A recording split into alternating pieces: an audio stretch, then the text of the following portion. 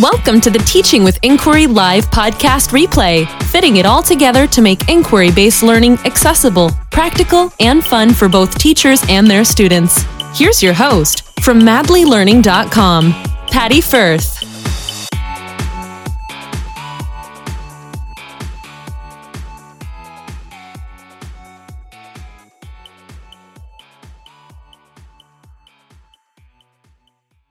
Well, hello and welcome to another episode of Teaching with Madly Learning. Tonight, we are going to talk about science and how you can transform your science class from worksheet woes to spectacular science classroom. And I have 5 things that I think every science classroom should include, and I'm going to give you strategies for how you transform your worksheet woe into a more spectacular science program for every one of those 5 tips. So thank you so much for joining me. My name is Patty, and I'm a teacher here in Ontario, Canada, and I'm also the teacher author behind madlylearning.com. And every Monday night, we have a new video that comes out about all things teaching and learning in the junior grades. And it's my hope that through these videos, we can make teaching and learning more simple, stress-free, and fun for both you and your students. So again, today we are talking about science. So you are definitely in the right place if you are feeling the worksheet woes when it comes to your science program. You're feeling as though you yourself are bored with teaching it, or your students just aren't really enjoying it. Oftentimes as teachers, we will blame the content of the curriculum as being dry or boring, but we can definitely add some spice into our instruction to make the teaching and learning portion of that science a little bit more engaging, not only for our students, but also for ourselves. And we can do all of this while also respecting the COVID protocols and guidelines that are currently in our classrooms. And we can still have an engaging science program, even if we can't necessarily get up from our seats, and we may have to rethink how we can approach science in our classroom. And it is no more difficult to have an engaging, interactive science program than it is to have the content where we're just simply handing out read and respond materials in our classrooms for our students to complete. Now, you're also in the right place if you happen to have one of those schedules where somebody expects you to integrate science into some other subject and science becomes an afterthought. I will highly encourage you to find and carve out some time in your schedule. You've probably been overscheduled for another subject on your timetable and underscheduled for science. And there's ways to restructure your timetable so that you can have at least one dedicated science period a week where science is going to be your primary focus.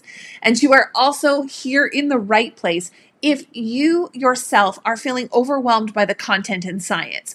As elementary teachers, we are generalists, which means that the majority of us might not actually have a science background. And some of the concepts that are covered might be new, or it might be challenging to us based on our science background. So we may not be fully immersed in all of the content and concepts that our students are teaching. We know enough to teach it, but we don't necessarily know enough to fully explain and being able to answer some of the questions that our students may have. So we're going to go through how you can combat all of these things through the 5 components of a spectacular science program. So this leads us to the 5 parts of a spectacular science classroom. We want to make sure that our science classrooms have a mix of all of these experiences for our students. Most often we rely on the comprehension piece, that green clipboard here on the screen, because this is where we're most comfortable. These are our read and response and comprehension type activities where we just want the students to get it. But they get it so much more if we can access some other inputs for our students to get what it is that we're trying to teach. So these 5 components are an integral component of all of your science units. So we want to make sure that within our science units that we have hands-on activities. We want to make sure that we have experiential activities where students are experiences through experiments what it is that science is happening in front of them. We also want there to be demonstrative activities where they are seeing the science happen before their eyes. Not necessarily with them being the one doing it, but they're being shown some science in front of them. We do still have a place for the comprehension activities where we have students showing their understanding and also building some of that background knowledge that is going to be essential for what other components are happening in our science program. And finally, we definitely want to have inquiry in our science. Science and inquiry go hand in hand with students wondering why, problem solving, and seeking the answers to those questions. In a spectacular science classroom, we want to have hands-on experiences for our students. So in a spectacular science classroom, we want to make sure that students have hands-on opportunities for learning. Science should be about doing, making, building, and constructing.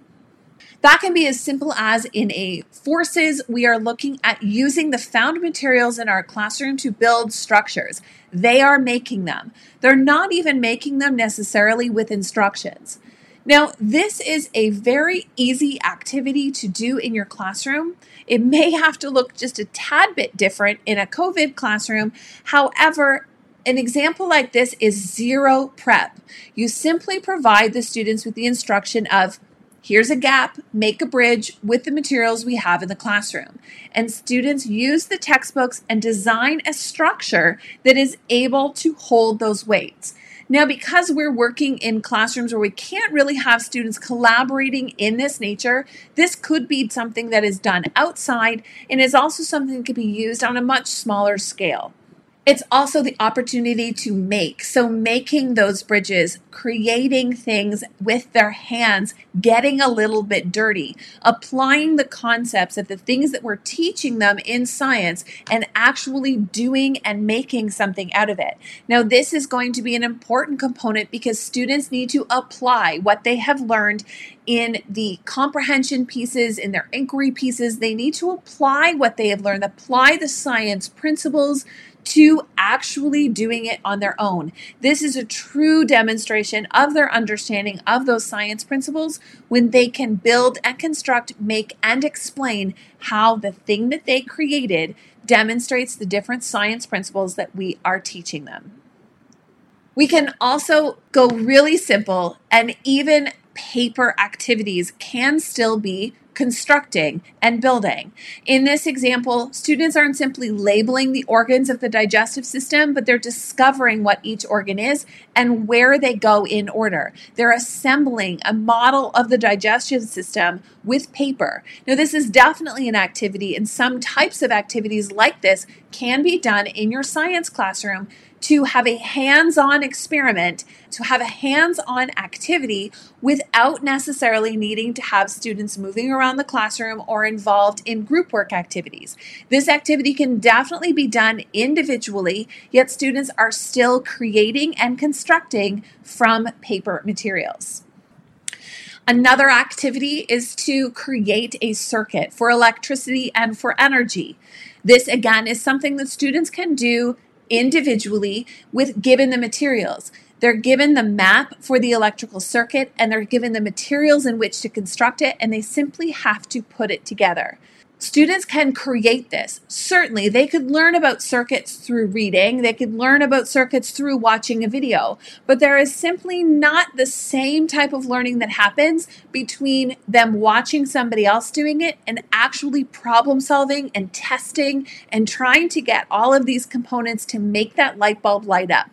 They experience some frustration. They learn along the way. They do experience that failure. But at the end of the day, they really do understand how that electrical circuit goes together because they themselves have constructed it. You're going to get far more deep understanding by getting your students to do the activity than simply just reading about it. And one of my absolute favorite activities to do with students is to make examples of science in action. This is a photo of a ping pong ball shooter, which again can be done individually when you provide each student with their own materials. You can still create and make things even when you don't necessarily have the ability to wander around or work collaboratively in groups. Each student can use a paper cup, a balloon, some scissors, and something to shoot. Now, in this example, they have these small pink ping pong balls. However, anything can be shot out of these ping pong ball shooters, including wadded up piece of paper or other projectiles. You do have to remember to not shoot other people, but this would be a great example of let's take it outside. Build it in the classroom, take it outside and start shooting it. Set up some targets and have them shoot at it. Learn how to apply the principles of kinetic and potential energy to a real life hands-on activity that they created. You really can't beat the engagement of some of these hands-on activities and allowing students to apply what they have learned in the science principles that you have taught them and actually getting them to apply them in these hands-on activities. There is nothing that beats the experiential learning of a student constructing something to show their understanding. An activity like these hands-on activities are also so easily to differentiate for all of your students. Your students are able to construct and demonstrate simple concepts of principles, even if they are beginning ELL or they are lower in their reading level or have a learning disability.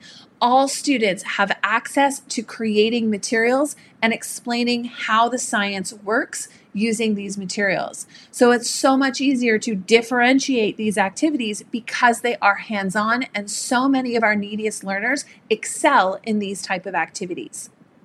The second way that you are going to get a spectacular science program is to use experiences for your students and to use experiments.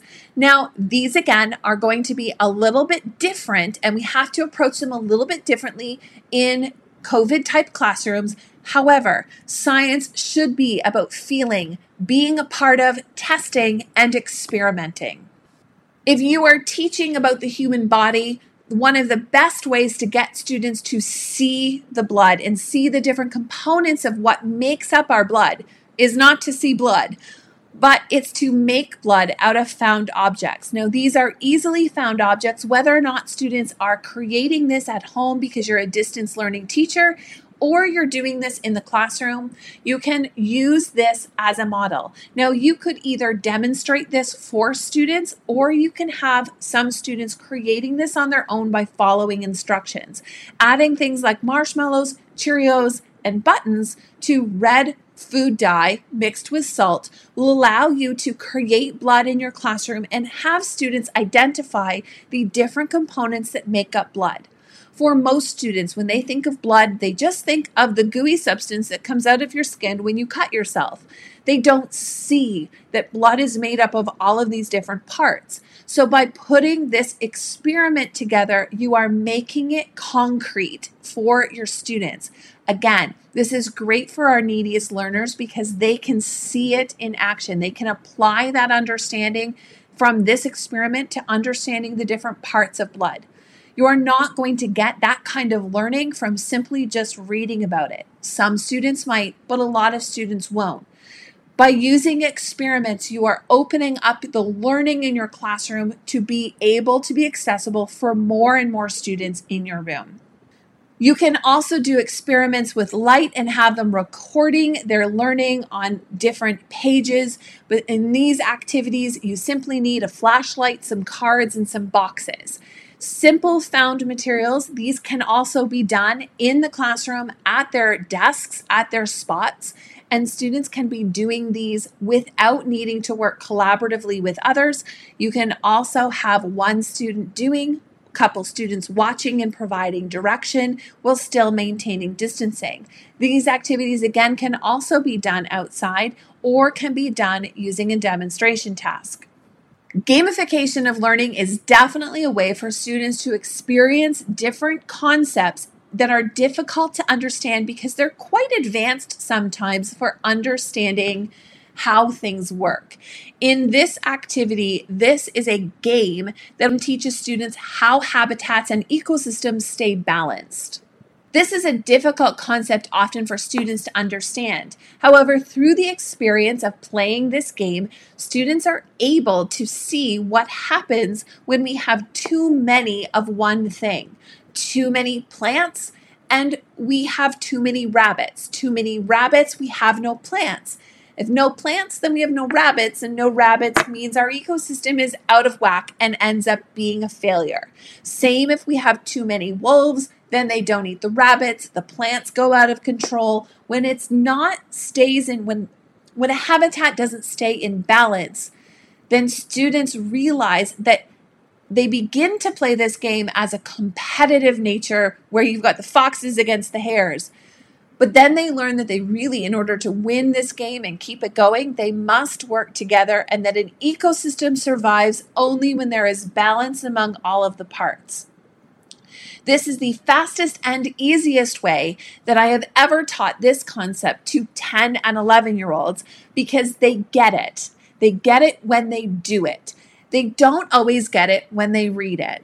So playing a game is a great way to do this. Now, you can also play this game as a phys ed or DPA type game outside with your students where they can learn how to keep an ecosystem alive. But providing your students with the experience of feeling what it feels like to go through this type of activity is a great way for them to learn these difficult concepts that might be a bit too advanced for somebody their age level, and it's often difficult for us to simplify it. Once again, this also is easily differentiated because there's multiple access points. Every student can play this game regardless of their strengths and needs because it is accessible to a variety of students. So they can all learn the concepts and participate in the activity, even if they don't necessarily have the language, they don't have the reading skills, or they might be modified below grade level.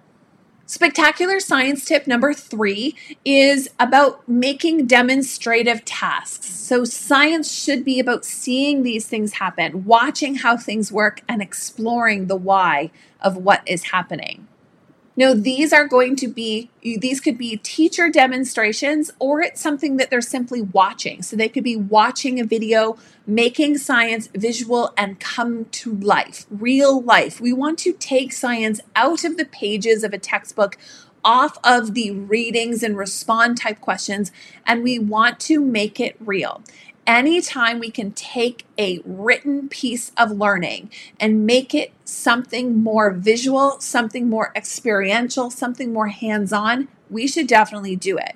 Sometimes there are going to be experiments where we don't necessarily want to give all of our students their own copy of it. We don't want them all making slime in our classrooms. However, we can demonstrate that to students. We can also go out and have them do things. So we can take them outside and learn about friction and speed as they're racing baskets down the hill. We can have them look at their own homes and take an energy audit of where energy is used in their classroom.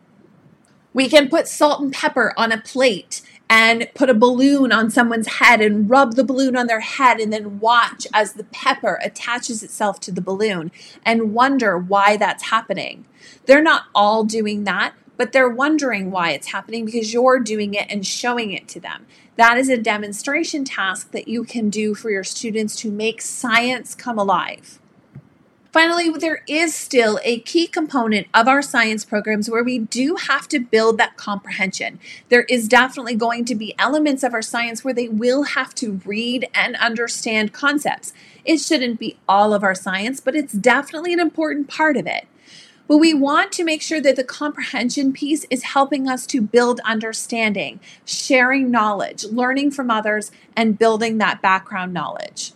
We want to try to make this type of comprehension activity as interactive as we can. Having students complete different looking responses, such as a flip book or foldable, is a great way to engage your students a little bit more in what they're writing. It's a bit more organized. You can fit more information on a page, and it allows students to help structure their responses because it has that organizational piece to it. We can also use things like matching and have cards and sorting and organizing where we are making that learning accessible because they're not writing it all down, but they're finding the information and sorting it one way or the other. We can also make it really practical for them and simplify concepts to make them understand it. So when I'm teaching about blood for the human body, I really like to reference the different components of blood and relate them to jobs that they would be familiar with. So relating them to soldiers, pilots, truck drivers, and nurses, and understanding how all of these components of the blood allow our blood to do its job, and that each component has a different job, and the jobs that I've assigned them here are representative of the purpose they have in our blood, so that the platelets help us to heal, and the plasma helps to transport things. And the white blood cells are our protectors, and they are our soldiers that help to fight against invaders that might come into our body. And that our pilots are the cargo pilots that help us to move things around. I also really like sorting activities that allow our students to show their knowledge by doing different types of activities. So it's not always about reading and responding, but sorting, matching, and really relating things to other concepts, making those connections to help them understand the content that we're teaching in science definitely helps me to explain and make the science more engaging and more practical for my students. And finally, the best for last, and I think one of the most important, is science tip number 5, which is allowing inquiry to happen in your science. It's not necessarily always about front-loading all of the information and giving our students all of the answers before they even start. Sometimes we need to lead with a question. What better subject to do that in than in science? Science should be about wondering, asking questions, seeking answers. It should help us to solve problems and find solutions. It could be as simple as looking at the content of a Wonderwall activity and figuring out what is a solid, what is a liquid, what is a gas. Looking at the commonalities of all of the things they've sorted in there, and then developing the definition of what a solid, a liquid, and a gas is based on the properties of the materials that you've sorted into those categories. So looking at solids as butter and ice, and then trying to determine what makes butter a solid, what makes ice a solid, what do they have in common? How are they different from water and juice? How are those different from the air inside a balloon and the steam coming out of a kettle? Really getting them to explore what makes those things that sit in that category similar and how that helps us to better understand the definitions of those words. Instead of simply telling students what a solid is, what a liquid is, and what a gas is, allowing them to sort through a Wonderwall type of activity and a knowledge building circle, and really getting them to compare and asking them questions and probing them to getting them to think a little bit deeper as to what are the properties of all of these items and how are they the same and what might the definition of a solid be. And as we continue to learn a little bit more, we add to our understanding of what makes a solid. It's also about using photos and looking at these pictures and then asking questions. Yes, I've simply given them pictures, but I'm not giving them answers. I'm not telling them what it is we're looking at. I'm asking them questions about what they're looking at and recording their answers and getting them to discover what those answers might be. One of the key components for light and sound is getting students to understand how light helps us. If we look at these pictures, it allows us to understand where we might see light in our natural world and how it helps. Finally, looking at everyday materials that we use every single day, like bread and plastic forks and spoons, and discovering how those products come from a natural resource and get turned into a product is a great way to get students to begin to explore how the things that we have every day, how they actually get to us, and looking at the types of changes that happen to get them from that natural raw product into the final finished product that we use. And then exploring what those impacts are of making those products and how we can do something about it and bring about change. Teaching science should be fun. It should be fun for both you and your students. It's also a subject that can be accessible for others. We can make our even lowest and most struggling learners have science accessible through experiments, demonstrations, and hands-on activities. Yes, we will assess them differently because of their learning needs, but it means that the things that we're doing in our classroom all of a sudden become more accessible for them, which means if it is good for them, it is good for all of our students. Building on our students' strengths, so the students that thrive with visuals, the students that thrive with hands-on materials and hands-on activities are going to be able to have science accessible.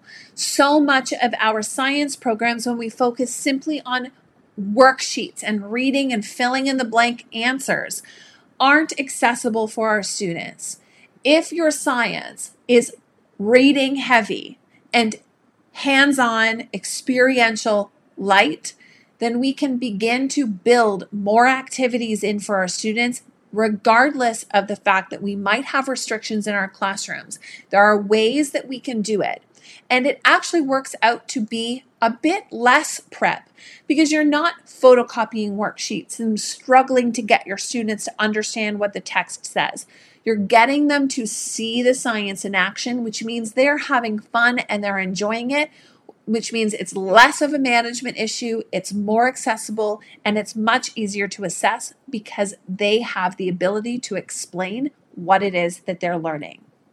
So I hope I've given you some ideas of how you can transform those worksheet woes that you might be having in your science class to make a spectacular science program in your classroom by using the 5 tips of using hands-on, experiential, demonstrative comprehension and inquiry in your classroom. If you would like to see some of the activities that were featured in tonight's videos, you can find those in my science units in my TPT store. The ones featured here are from both my grade 4 and grade 5 science units, which are available in both the science units with lesson plans and assessment pages, as well as the companion digital workbooks for those that need the extension of the digital component of the science program. So you can find those at www.madlylearning.com/shop store. Thank you so much for joining me, and we will see you next week for another new episode of Teaching with Madly Learning. Bye for now. Thank you for listening to the Teaching with Inquiry Live podcast replay. You can find the links, resources, and more information from today's episode at www.teachingwithinquiry.com. Don't forget, you can always catch this show live on Facebook every Monday at 9 p.m. Eastern on the Madly Learning Facebook page. See you next week for another replay episode of Teaching with Inquiry Live.